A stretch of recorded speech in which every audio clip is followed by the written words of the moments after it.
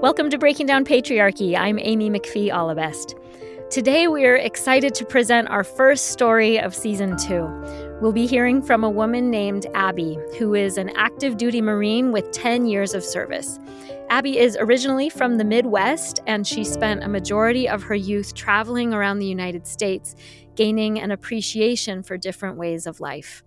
Her love of language and culture was a natural fit for military service, and she has enjoyed traveling around the world putting her passions to use. Outside of work, she enjoys reading nonfiction and writing. In this episode, Abby takes us on a deep dive into patriarchy in the military, including what women's clothing looks and feels like for our troops, the ever-present stigma against working mothers and female leaders, how gender essentialism has determined policy and culture in the armed forces, and she shares her vision of what equality among our armed forces might look like, and the incredible strength of our female Marines. Here's Abby's story. My name is Abby. My pronouns are she, her, and as you will come to find very soon, I am in the military. I currently live in Southern California with my husband and infant son, but I have lived and grown up and traveled all over the country. I moved around a lot as a child, so that's become one of my favorite parts about being in the military, is getting to live all over the place. I am currently on maternity leave, which has been an interesting adjustment to having an infant son, but it has been a wonderful time, and it has also given me the time to do things like this.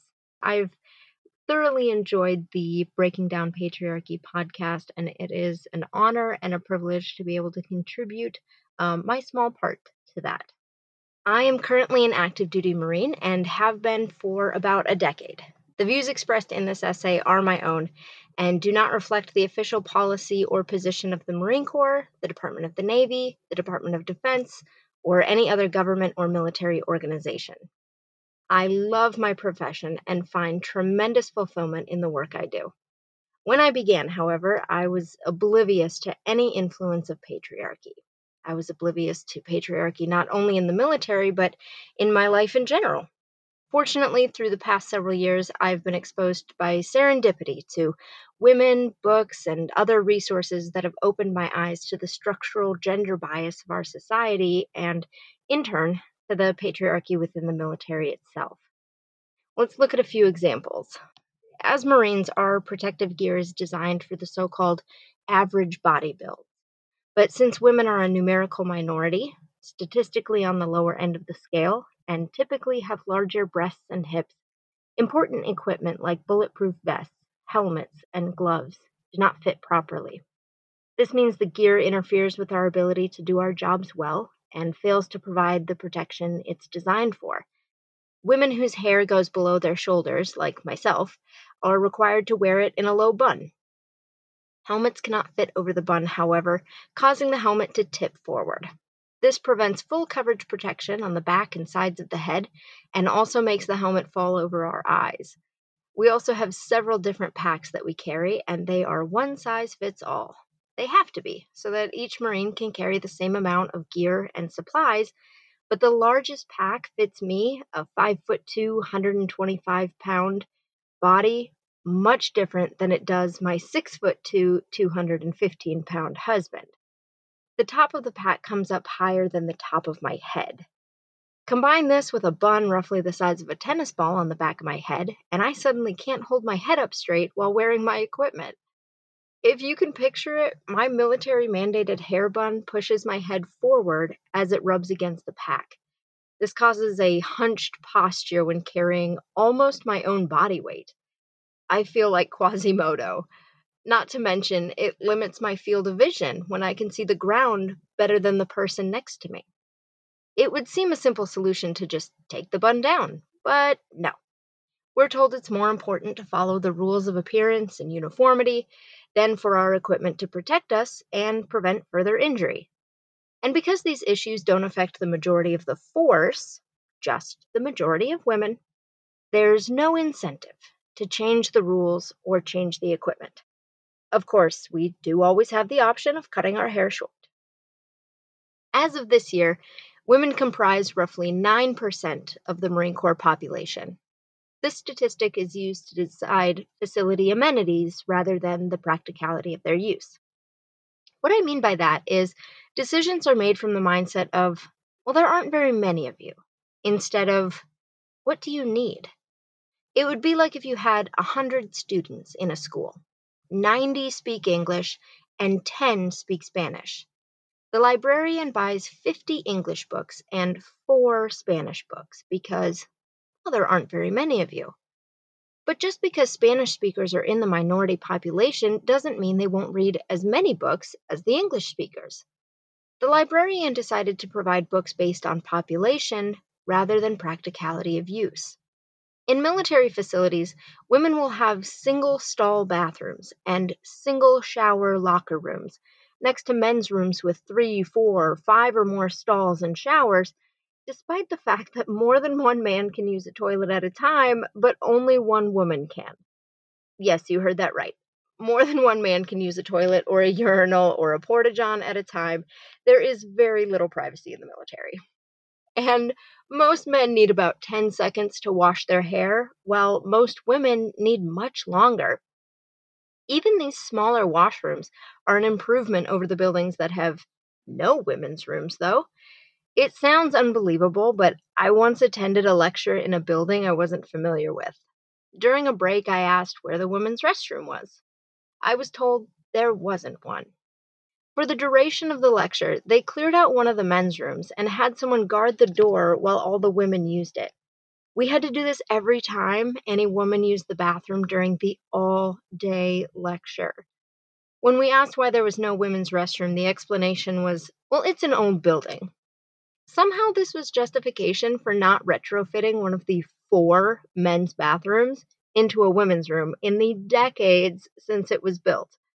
And by retrofitting, I mean changing the sign on the door to read women instead of men, because the bathroom itself was perfectly functional for women.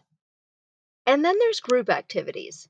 During training events or team competitions, there's the usual, oh, divide the girls up equally between the teams. I recently gave a lecture on the treatment of women in the Marine Corps, and I asked the audience why they do this. Someone chimed in with total sincerity, well, so no team is at an unfair disadvantage. I looked at him and asked, why do you assume all women create a disadvantage? He didn't have an answer. But this is familiar to everyone, from school PE class to church youth group to summer camps to recreational sport leagues. Many girls know the feeling of being picked last, or not picked at all. Many times throughout my life, I've been in a situation where captains pick their teams. They pick from the boys, and then the girls are divided up equally between the teams, rather than getting picked like everyone else. The idea is that their athletic abilities or contributions will be so minimal or so irrelevant that the men's athletic abilities must be cherry-picked first, because none of the other captains are going to snatch up a woman's talent quickly. Or worse, the belief is that the women can just be distributed between the teams because they don't bring any skill sets or any talents at all, but a team having no girls would put them at an advantage. So they have to be divided up once the real picking is done. I regret to report that this same grade school discrimination is alive and well in our military today. Some people may remember several years ago when the Secretary of Defense, Ash Carter, wanted to open all combat roles to women. The military was given a deadline to make it happen by, or to provide justification for why it couldn't or shouldn't be done. The Marine Corps was the only branch of service to ask for an exception to the policy. The other services agreed to open all roles, and the Marine Corps said no. They poured millions of dollars into studies and experiments trying to prove why it shouldn't be done. The result were headlines that read, quote, "Mixed gender teams come up short in Marines infantry experiment," end quote. And excerpts like, quote, "All male ground combat teams outperformed their mixed gender counterparts in nearly every capacity during a recent infantry integration test," unquote. Congress was provided a 4-page report of the largest study and told, in summation, women couldn't cut it.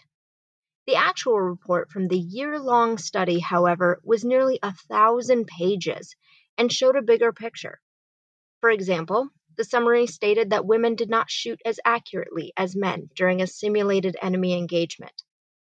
That sounds like a pretty crucial fact for combat roles, but the full study shows that not as accurately meant a 1% difference when shooting the individual automatic rifle, which is basically a machine gun that can be shot from the shoulder like a regular rifle. Or that the highest level of accuracy achieved by male Marines with any of the weapons used was 44%, which means even the male Marines missed over half of their shots. The report to Congress also claimed that women couldn't march as fast. It took them longer to get from point A to point B on foot. The full report shows when conducting a 7.2 kilometer, which is roughly 4.5 miles, a hike carrying the equipment of combat engineers, which was one of the combat roles being debated, all male teams had an average pace of 5.2 kilometers per hour. Teams with a few women had an average pace of 4.9 kilometers per hour, and teams with several women had an average pace of 4.7 kilometers per hour. The catch? The training standard for pass or fail is 4 kilometers per hour, which means every single team performed well above the standard. If this report taught us anything, it has taught us that those with ingrained bias will go to great lengths to justify themselves. If we had extra millions to burn, we could have put it towards better equipment and training to ensure the success of all service members in order to increase the overall mission readiness of the force, rather than trying to prove why women aren't welcome. But of course, it doesn't take millions of dollars or large-scale studies to let women know they aren't welcome or taken seriously. On the day-to-day side of things, group emails are addressed to gentlemen. Leaders speak to groups with lines like, "Follow me, men." Written materials use the male pronouns for Marines and female pronouns for spouses. This one has gotten a lot better, but is still not great. In 2018, the Marine Corps said it would remove unnecessary pronouns from all of its manuals, textbooks, reports, etc. But this still hasn't happened completely. I was recently completing an online class and had to laugh when I read the description of a proper form of a push-up.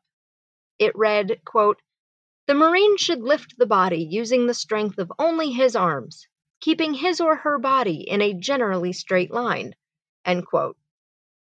In one sentence, they managed to use a non-gendered article, the body, with a gendered pronoun, his arms, and two pronouns, his or her body.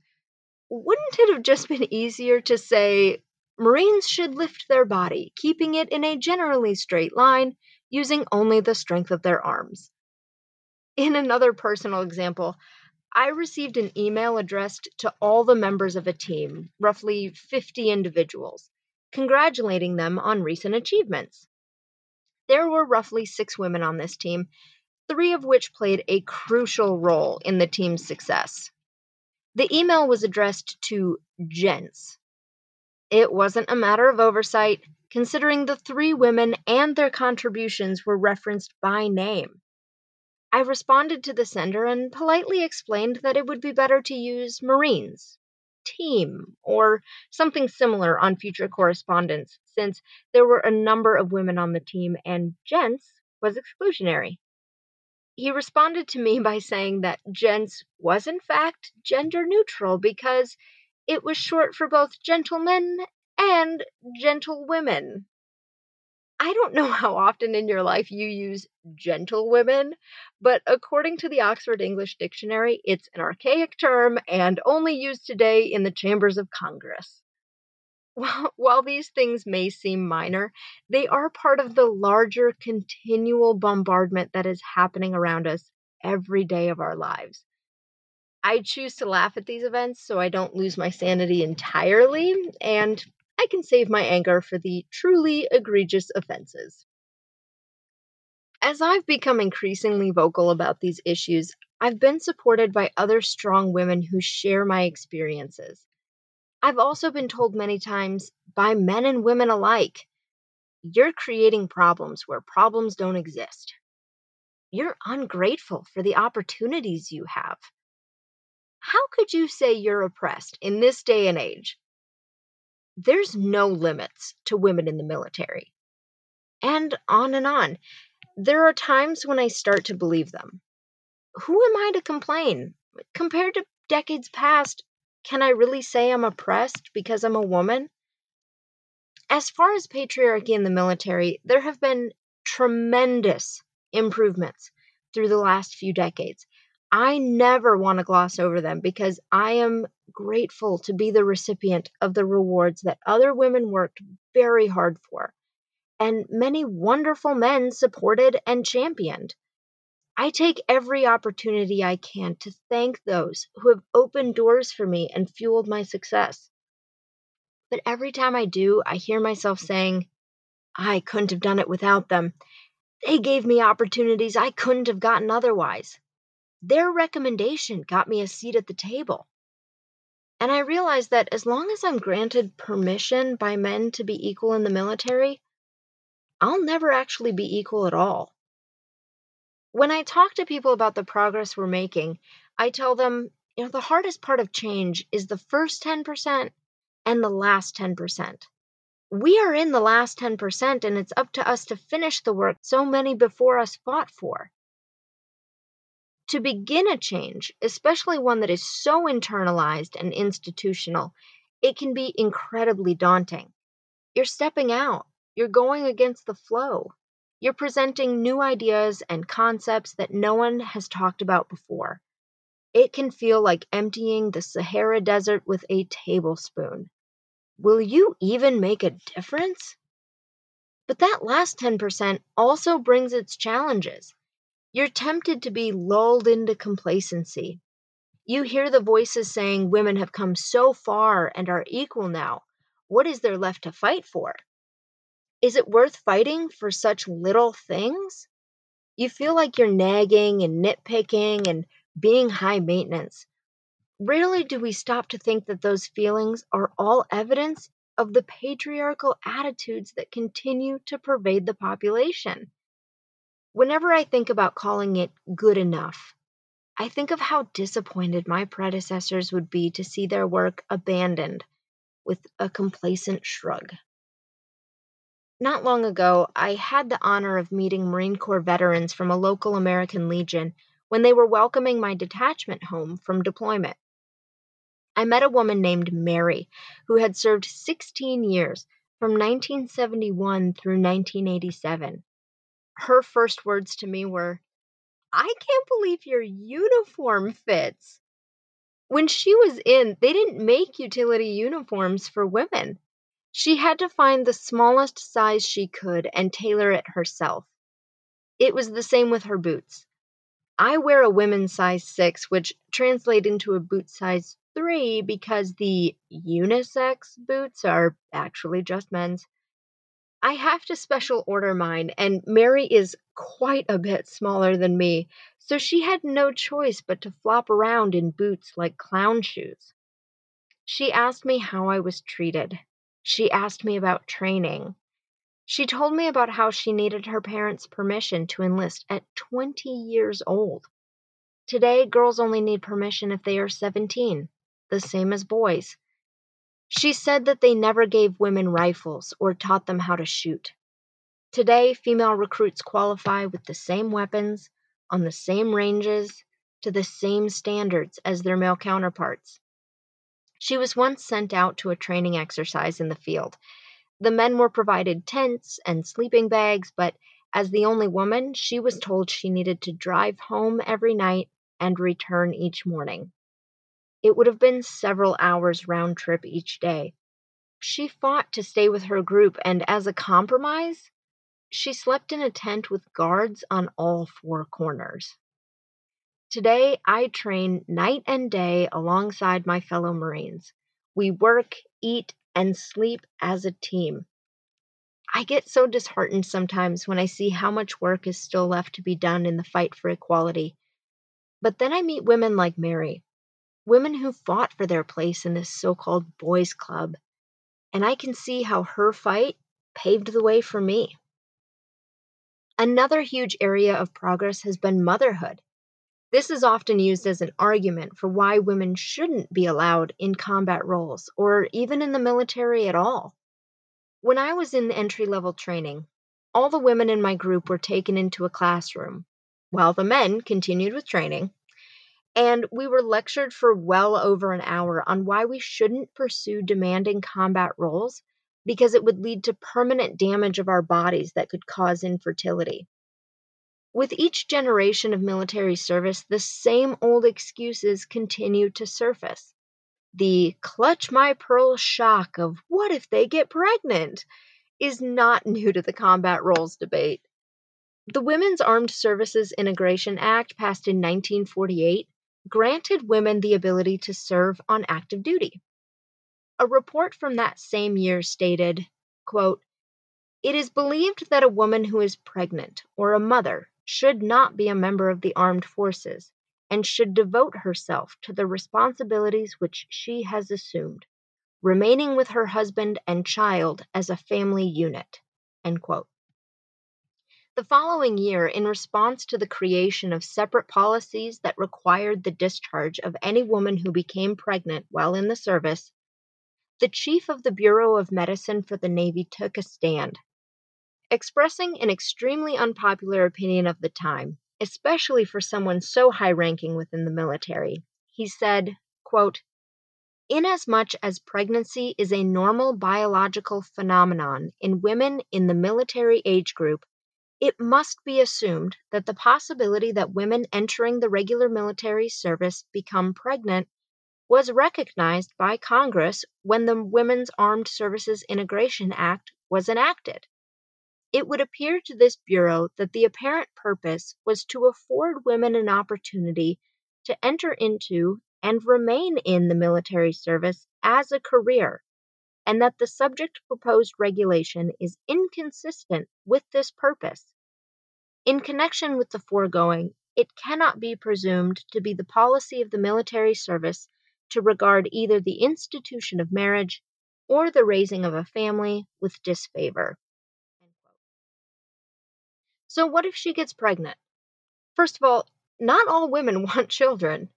Some want one or two. It doesn't matter. To deny a potential 20-plus year career for something that may involve less than 10% of that time is laughable. That's like denying someone because they could potentially break their leg. Marines strive to be the most ready when the nation is the least ready. Readiness is the focus. Pregnant or postpartum Marines account for 0.003 to 0.005% of the Marine Corps' end strength. By contrast, far greater percentages of Marines are undeployable for injuries, long-term illnesses, financial or family difficulties, legal issues, and educational or professional programs. A Task and Purpose article from 2020 stated, quote, "In the Army, 3,000 more active duty soldiers were non-deployable due to legal reasons in 2019 than due to pregnancy. In the Marine Corps, about 700 more Marines were non-deployable due to administrative problems every month than from pregnancy." End quote. The same article goes on to say, quote, "There are limitations to the data. For example, it does not track whether the service members were attached to units scheduled to deploy. That means there may be service members who were able to time their pregnancies to not interfere with deployment, but are still counted in that non-deployable category." End quote. We are long, although sadly not that long, past the days when pregnancy was a reason for separation. Women can and do serve long, successful careers as Marines and mothers. But there is still a stigma that women in service will take advantage of the medical benefits and use back-to-back pregnancies to collect a paycheck for 4 years and then leave the service, or use pregnancy to avoid deployment or other undesirable assignments. But according to data from the 2019 Department of Defense Demographics Report, 2,853 service members, now their gender was not specified, left active duty for personal or family reasons. Compare that to the number who left, again, gender not specified, for behavioral, performance, or conduct issues at a whopping 43,546. An analysis of Marine Corps enlisted recruit training attrition between 2005 and 2013 found the difference in attrition between women who were married or had dependents upon entering training and those who were single was not statistically significant. Men who were married or had dependents did have slightly higher attrition than those who were single. So why do we treat pregnancy different than any other medical condition? Compare pregnancy to a severe broken leg. An injured Marine will require hospitalization, several weeks of convalescence, limited work assignments, frequent doctor visits, and months of physical therapy. Full recovery follows almost the exact timeline as pregnancy. But we do not prevent Marines from driving cars, riding motorcycles, surfing, or even jumping out of airplanes. When a Marine is injured, the unit adapts and finds ways to utilize that Marine in whatever capacity they are able. The Marine is accommodated and supported. Just because pregnancy is unique to women doesn't mean it should be stigmatized apart from any other medical condition. Along with pregnancy, women in the military get accused of sleeping around and or getting knocked up.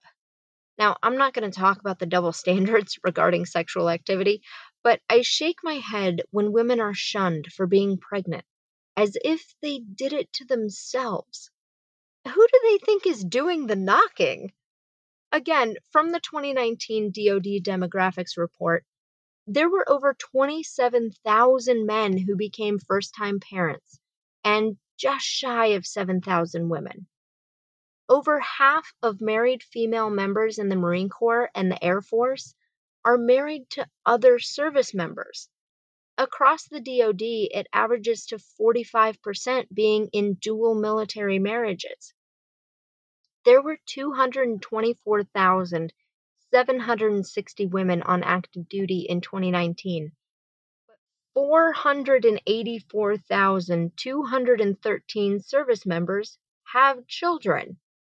There were 977,191 children claimed as dependents. Clearly, our male service members are not opposed to having families. And while we're here, let's also acknowledge the 6,236 sexual assaults reported in 2019. Accounting for unreported incidents, that number is estimated to be closer to 20,500 across the DoD. While there are women who assault men and men who are assaulted, the vast majority of sex crimes are perpetrated by men on women.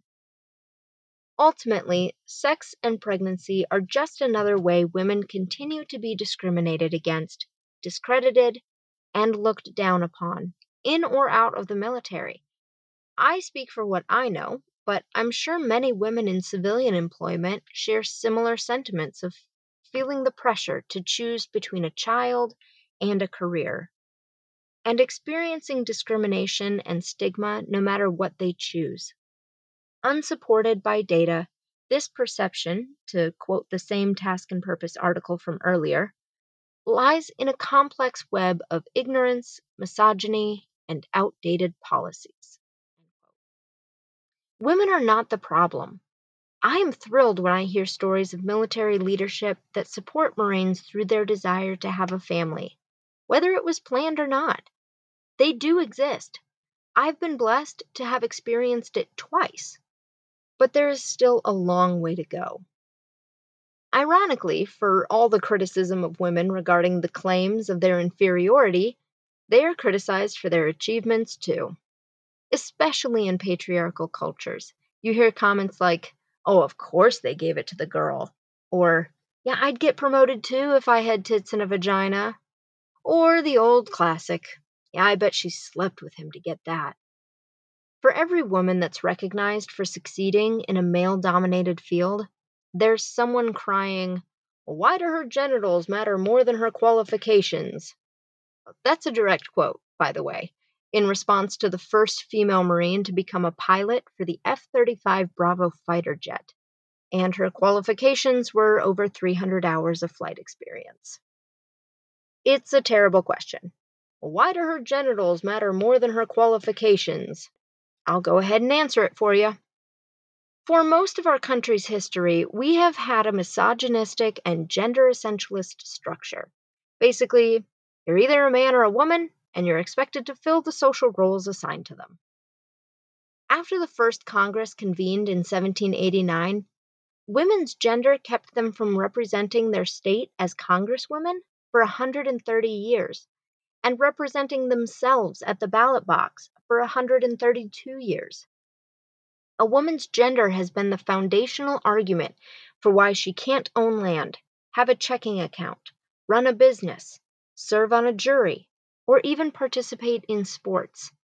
The prestigious Ivy League schools refused open admission to women for as many as 341 years on the basis that they admitted only the best and the brightest. Their position was proven to mean only men once the few women begrudgingly admitted at various points quickly outperformed the men academically. For 173 years, a woman's gender had everything to do with keeping her out of the military, and up until the past couple of years, they kept her out of combat jobs. For almost our entire human history, men's gender has mattered more than women's credentials. So, to answer the question, if her gender can be used to justify discrimination, it can be used to justify recognition. Let this teach us to appreciate the abilities and achievements of everyone, regardless of their gender. Another argument I commonly hear is that women only succeed because they are held to lower standards or less is required of them. My first question is always, well, who made the rules? I'll give you a hint, it wasn't women. Mostly this is because women aren't in leadership positions to make the rules, but that's a whole other conversation. All women have asked for is opportunity, not special treatment, not handouts or shortcuts. We simply want the same opportunities. It's been proven time and time again that, given the opportunity, women will excel beyond all expectations. Several years ago, I was recommended for meritorious promotion. The way this works is that several Marines are nominated, and they must compete against each other for the promotion. I was nominated along with 2 male Marines. The process involved conducting a physical fitness test, being tested on military knowledge, an inspection of your uniform and personal appearance, evaluation of your conduct, like knowing when to sit versus stand or saying yes sir or no ma'am, and a review of your job performance record. I won the promotion and was thrilled that my hard work had paid off. Later, I overheard someone saying that the only reason I was promoted was because women's physical fitness standards aren't as hard as men's. For those who aren't familiar, men and women perform the same test. It consists of dead hang pull-ups, abdominal crunches, and a 3-mile run. The difference is how the repetitions are scored. A perfect score is 300 points. A man who does 12 pull-ups will get 70 points, while a woman who does the same will get 100 points. Rather than looking at the fact that they performed the same number of repetitions, critics accuse the women of having it easier. Again, I would like to point out, we didn't make the score chart. But the point is, the physical fitness test was one very small portion of the process. I had outperformed my male counterparts in every other area and performed equally well in the physical fitness test. thereby receiving a higher numerical score. And rather than being congratulated for my achievement, someone I thought was a friend discredited me to others behind my back. Receiving a promotion means stepping into higher levels of leadership with more authority and responsibility. On my very first day, my ability to lead was called into question for no reason other than bias and judgment. I read something years ago, and I really wish I could remember the source, that said men don't want equality with women because they cannot envision a balance of power, only a transfer of power. They're afraid women will treat men the way that men have treated women. That statement always stuck with me, and I have mulled it over many times. For those in positions of influence and privilege, equality means a loss, whereas those in a position of disadvantage only have a sense of gain. Equality at its very root is an equalizing, a bringing to center, a balancing. It's no wonder we have a conflict of wills on the issue of equality. We ask ourselves how any human could possibly be against equality for all. It's crucial that we consider which side of the equation they're on and whether they have to lose or gain. Many deny the existence of discrimination and say that equality already exists. They denounce things like affirmative action by claiming it gives an unfair advantage. But they also nod in agreement with the HR manager that hires one applicant over another because they can pronounce Charles easier than Chiamaka.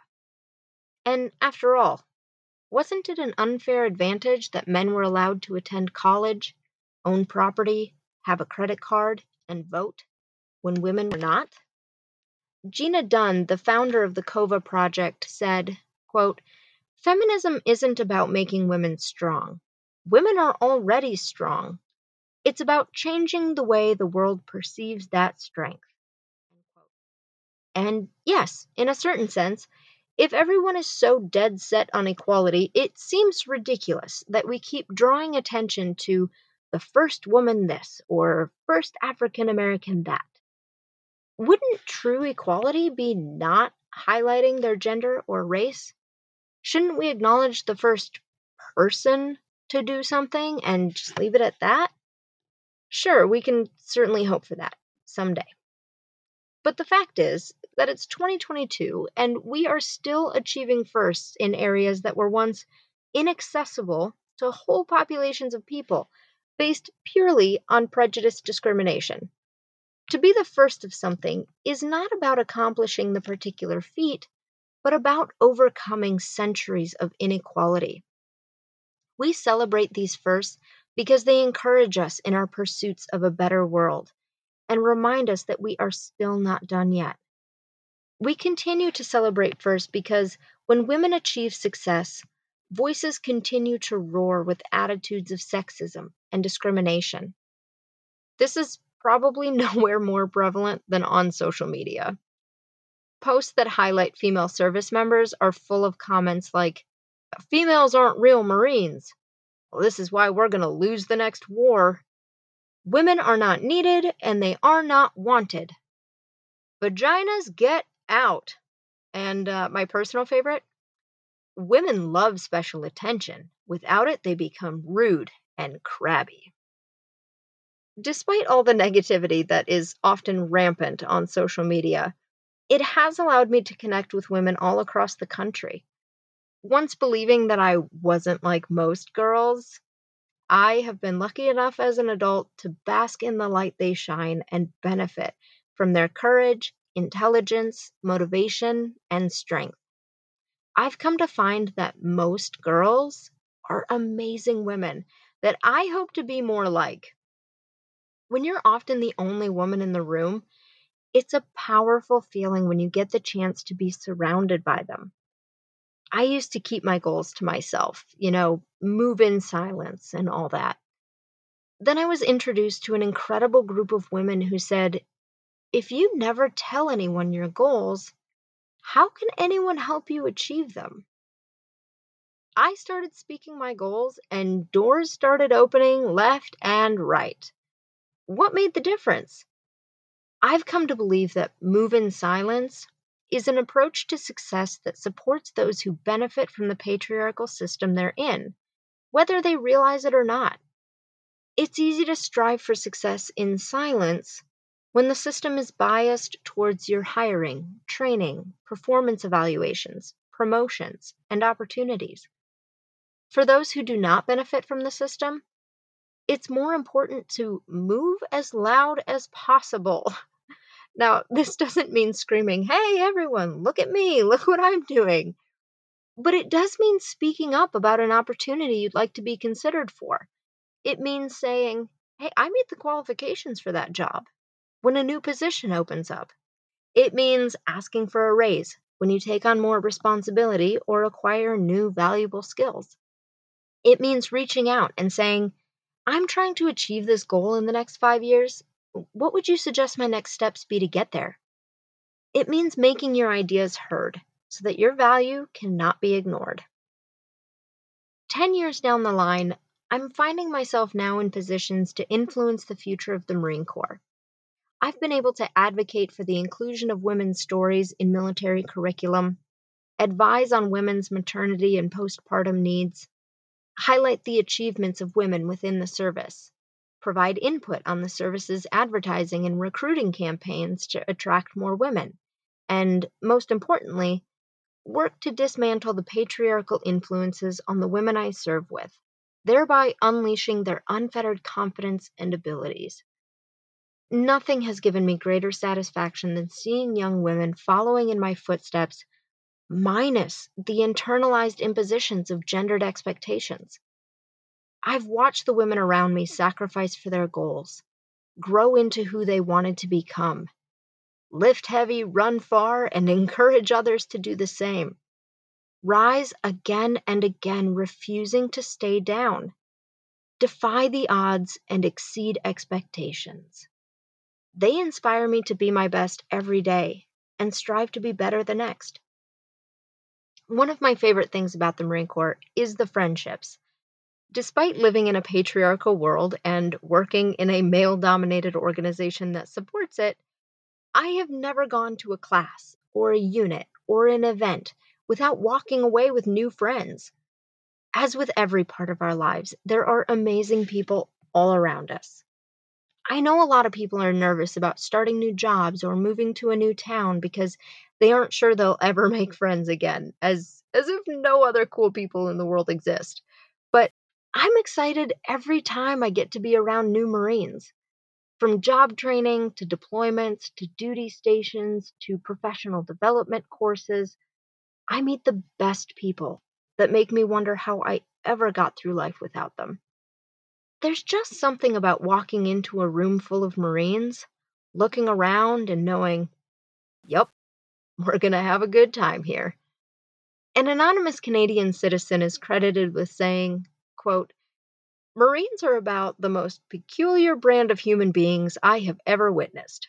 They treat their service as if it was some kind of cult, plastering their emblem on almost everything they own, making themselves up to look like insane fanatics with haircuts to ungentlemanly lengths, worshipping their commandant almost as if he was a god, and making weird animal noises like a band of savages. They'll fight like rabid dogs, the Germans nickname them devil dogs, at the drop of a hat just for the sake of a little action, and are the cockiest SOBs I have ever known. Most have the foulest mouths and drink well beyond man's normal limits, but their high spirits and sense of brotherhood set them apart, and, generally speaking, of the United States Marines I've come in contact with, are the most professional soldiers and the finest men I've had the pleasure to meet." End quote. Marines are just a little bit crazy. We tend to take things to extremes and do things just a little different than everyone else. The military as a whole is a man's world within a man's world, and as the saying goes, it's a slow turning ship. But I'm doing my best every day to make the world a better place for everyone. I work to identify unconscious bias and provide solutions to problematic policies and behaviors. Many are resistant to change, but that's not unique. Humans in general are resistant to change. It doesn't mean we can't continue to push forward. When you're overcome by how far you have to go, just remember how far you've come.